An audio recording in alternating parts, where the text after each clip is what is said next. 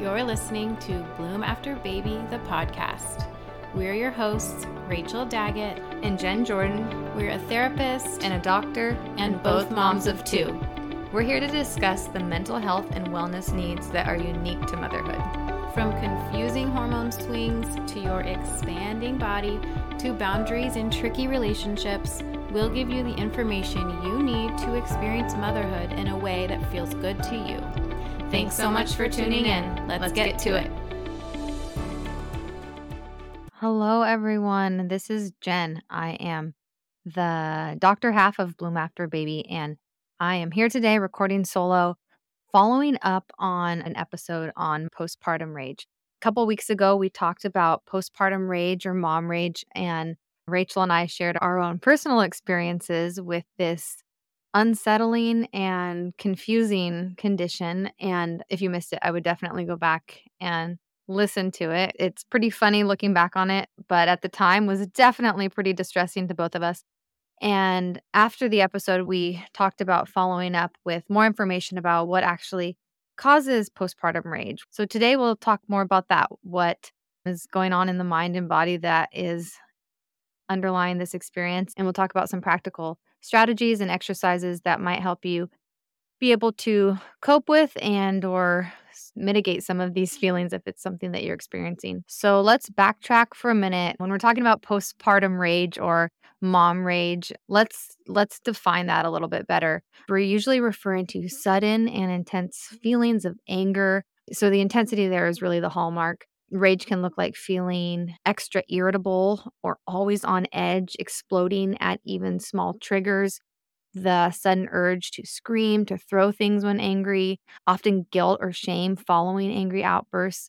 And as I mentioned, Rachel and I shared our personal experiences with this in the last episode. So definitely for some colorful examples, turn back to those earlier episodes. But before we go more into what is unique about rage and anger and postpartum, let's talk a little bit more about what's happening in your mind and body when you experience emotions of anger. So looking at the neuroscience of anger, what actually causes us to experience emotions of anger.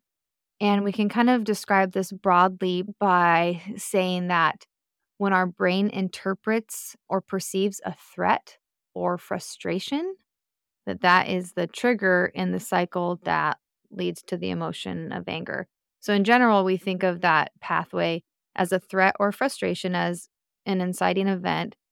And this can be something that happens or even just something you're thinking about. And that threat can be related to physical harm, but can also be something that is just a threat to your ego or your comfort, something that causes you to feel uncomfortable, anxious, vulnerable.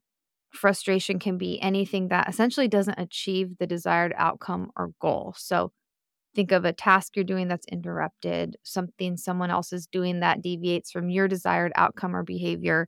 So those are broad definitions of threat or frustration. And then the anger pathway looks like that threat or frustration triggering event is the input and processed by the amygdala, which is also considered the reptilian brain, is about survival and not just physical safety, but really can react to anything that seems to threaten our security. So even situations that cause us pain, make us feel insecure or vulnerable, and has a central role in emotional responses, including feelings like anger, as well as pleasure, fear, anxiety. So when we say there's a thin line between love and hate, there is actually an anatomical overlap. But as far as anger, so we have the amygdala processing this input, threat, frustration, etc., and other subcortical structures that connect to the autonomic system in our body to prepare the body for fight or flight behaviors. But as the amygdala fires, at the same time, part of our orbital frontal cortex, so think behind the forehead, just above the eyes, also engages. It's your fact checker and the part of you that says, "Are you sure that's a good idea?" Pumping the brakes in this anger cycle. So we have the threat, frustration, the inciting trigger, the amygdala and subcortical structures that activate our physical autonomic response, fight or flight type response is part of that. And at the same time, the prefrontal cortex activating, pumping the brakes. So this is all normal cycle. People experience anger, but then they can regulate or suppress those emotions before acting, pumping the brakes, that feedback from the prefrontal cortex structures. So, what's happening when we feel uncontrollable or overwhelming anger, which is the case in postpartum rage, that a lot of times this feels excessive or at a higher intensity than we are maybe used to feeling, and thus feels more difficult to control or unable to control those emotions. So, research indicates that potentially two methods are involved here. One, that the regulatory regions, the prefrontal cortex, the brakes are overwhelmed due to the intensity of that trigger. Or if that inhibitory pathway is in itself compromised. So, in other words, one, we have excess of the cues that are creating more activity in the parts of the brain than they're used to handling. So, for example, something really offensive or threatening is happening or is persistent, or the regulatory parts of the brain that help to mitigate the anger response aren't functioning as effectively. So, in postpartum, research shows that both of these conditions are likely.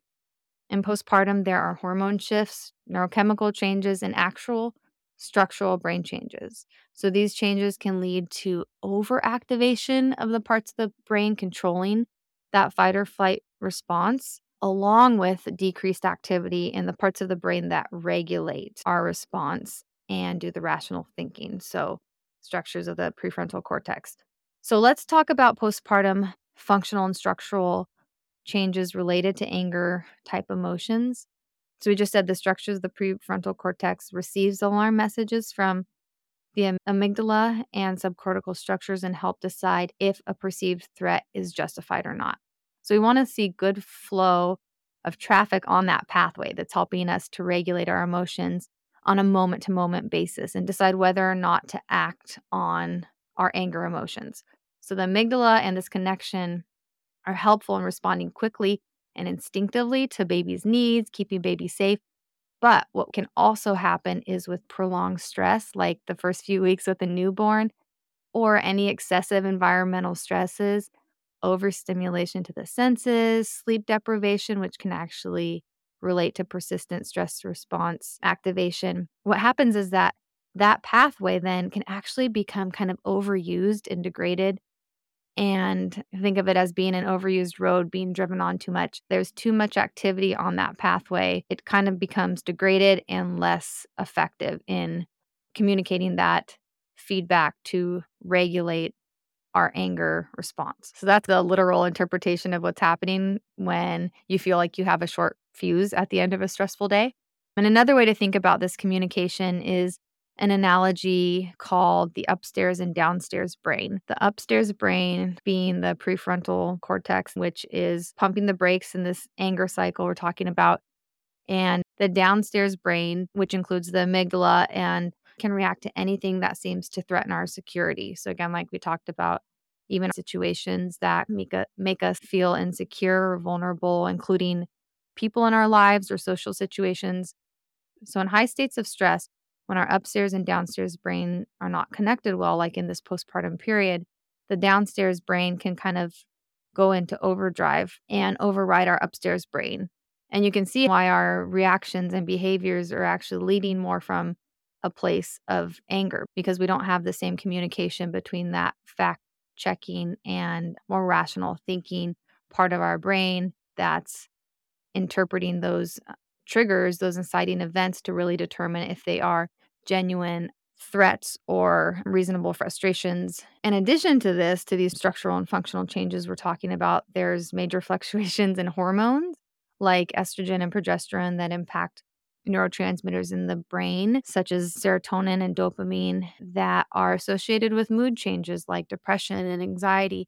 And research shows that patients with depression and anxiety can also have reduced connectivity between these regions of the brain, so are less able to regulate emotions of anger and rage. So in those settings are already more vulnerable. So in other words, those hormonal fluctuations are impacting our mood and in turn can make you more susceptible to acting out on emotions of anger and rage. And then on top of all of that, research shows that persistent high levels of arousal and stress can sensitize the amygdala and subcortical anger circuit and fuel angry and defensive behavior. So, in other words, the pathway can reinforce itself and lowers our anger threshold, essentially. So we can be more likely to get very angry in response to minor irritations that normally wouldn't bother us. So this vicious cycle can perpetuate itself. So to summarize all of this, when we're talking about postpartum rage or mom rage, it's not about poor self control, and it is certainly not a moral flaw or character issue. There is clearly a biologic basis for your anger in this context. And we cannot just think ourselves out of anger or rage. We can't do a lot about the physical changes related to hormones and brain function, but we can intervene at the beginning state of the anger pathway, the triggering event or interpretation of this event, which is the perceived threat or frustration. And this can be about change in both our environment and psychological changes or thought changes, having to do with reframing and reshaping our thought processes that are related to the triggering event and our interpretation of that event. So, this can look like identifying unhelpful thought patterns that lead us to inaccurate perceptions of a threat or cause frustration. Common unhelpful thought patterns include things like catastrophizing, jumping to conclusions, black and white thinking, mind reading, must should type statements. Bringing it back to the context of postpartum anger, really common unhelpful thought patterns often have to do with frustration associated with unbalanced childcare efforts or the invisible load of motherhood in this stage, or frustration related to infant behavior like resisting or difficulty with sleep, inconsolable crying when you don't know what's wrong, maybe a perceptions of threat related to judgment or shame having to do with unsolicited parenting advice. List goes on, but as you can see, thoughts that underlie our perception of a threat or that cause feelings of frustration can have a lot to do with our core beliefs and things we've experienced in the past, and sometimes subconscious for sure. But again, this is where the intervention can come in. So we can learn to challenge these unhelpful thoughts, identifying our triggers, and in turn change our automatic thought patterns that are setting us up for anger. Something called cognitive behavioral therapy or CBT. It's a method that can be really effective for this type of reframing or reshaping unhelpful thought patterns. And that's a whole separate conversation. But actually, if you Google CBT exercises for anger or Google CBT for unhelpful thought patterns, you can find some really great exercises that can be really effective, really applicable. And then next, another important strategy for mitigating anger cycle in postpartum or any period is relaxation techniques like mindfulness or meditation. And why these work is that these techniques aren't just about slowing down and being present. They can actually be a real form of conditioning your nervous system. So research shows that mindfulness can actually rewire your brain in ways that reduce our overactive stress responses and can help strengthen areas involved in mood regulation. One of my favorite quick mindfulness exercises is 3-2-1 exercise. So if you're feeling those physical sensations of anger, tension, increased heart rate, that warm flush, pause, find 3 things you can see, 2 things you can hear, 1 thing you can feel. Really simple grounding mindfulness exercise. Another easy one, 5-minute gratitude journaling, breathing exercises, bottle or breastfeeding meditations are great. You can find lots of those for free online. So starting with just one of these that you can add to your routine daily is a great place to start. And again, thinking of it as conditioning, as a workout, as actually something that leads to strengthening, building up your resilience, conditioning your nervous system over time. And then really most importantly, in terms of intervention, what we need to start with is hitting the pause button. So when that downstairs brain, the amygdala, sympathetic nervous system's activated in situations and the structures of the upper brain or prefrontal cortex structures aren't fully online yet, it impairs your rational thinking, so we're not acting with our best judgment. So typically these behaviors related to emotions of anger, we're not responding with the truest version of ourselves, with our most rational thinking. In these situations, the first thing we really need to do is just pause.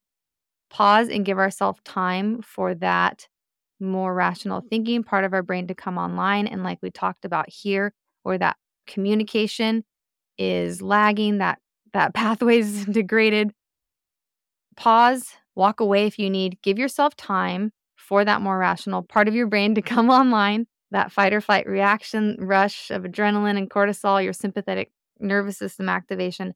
Let it have time to slow down. Just do nothing for a few moments and re-engage when you feel like that rush has passed. In fact, for now, that's really the first strategy just to focus on.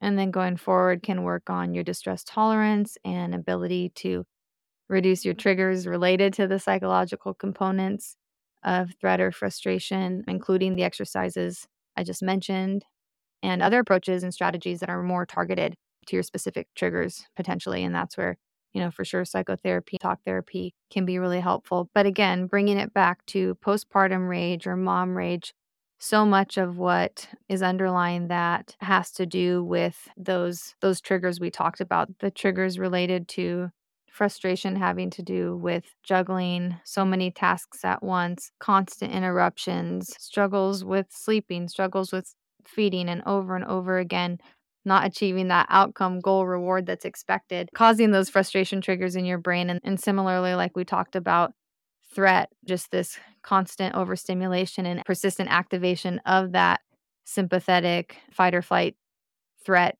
pathway, but also lots of perceived threats related to events that challenge our security, our confidence, cause shame or other discomfort, or threats related to our baby and those intrusive thoughts and concerns about baby's well-being. And so a lot of those issues don't need to be like picked through with a fine-tooth comb. It's the compilation of all of these things that's causing this constant triggering. And that's where some of those relaxation and mindfulness and meditation techniques can really help with conditioning and slowing down and regulating our nervous system. And then again, that pause element that we're giving ourselves the space between any sort of trigger, whatever it was, where we feel that kind of anger cycle activate, and we're giving ourselves that pause so that the corresponding behavior isn't one of anger. And we're giving ourselves that space to let the emotion pass before we actually act on that emotion. So a lot of dense content, I know, will have links to sources from some of the research I mentioned in the show notes. And then also over on Instagram, we have posts that cover these topics. So feel free to refer back to that. And then also you can find info on the Bloom After Baby blog. We have a blog article on the topic of postpartum rage. And please reach out to us on Instagram with any thoughts or questions. We want to hear from you. And in particular, I really want to know if this info is helpful. So we definitely love your feedback. So that is all for today. Thank you so much for listening, and go out there now and find that pause button. I hope the info was helpful, and I hope you enjoyed the episode. Thanks so much for tuning in with us today. If you enjoyed this episode and feel like it brought you value, don't forget to rate the show and leave a review. Your feedback means the world to us and helps us know which conversations you're needing the most. And we'll keep bringing you new episodes every week, so hit subscribe so you don't miss a thing. Also, be sure to check out the show notes for any links or resources that we mentioned. We're on this journey with you, so be sure to find us on the gram and TikTok. Plus, go to bloomafterbaby.com and grab our free guides on all things motherhood created just for you. Breathe, be well, and keep growing, mama.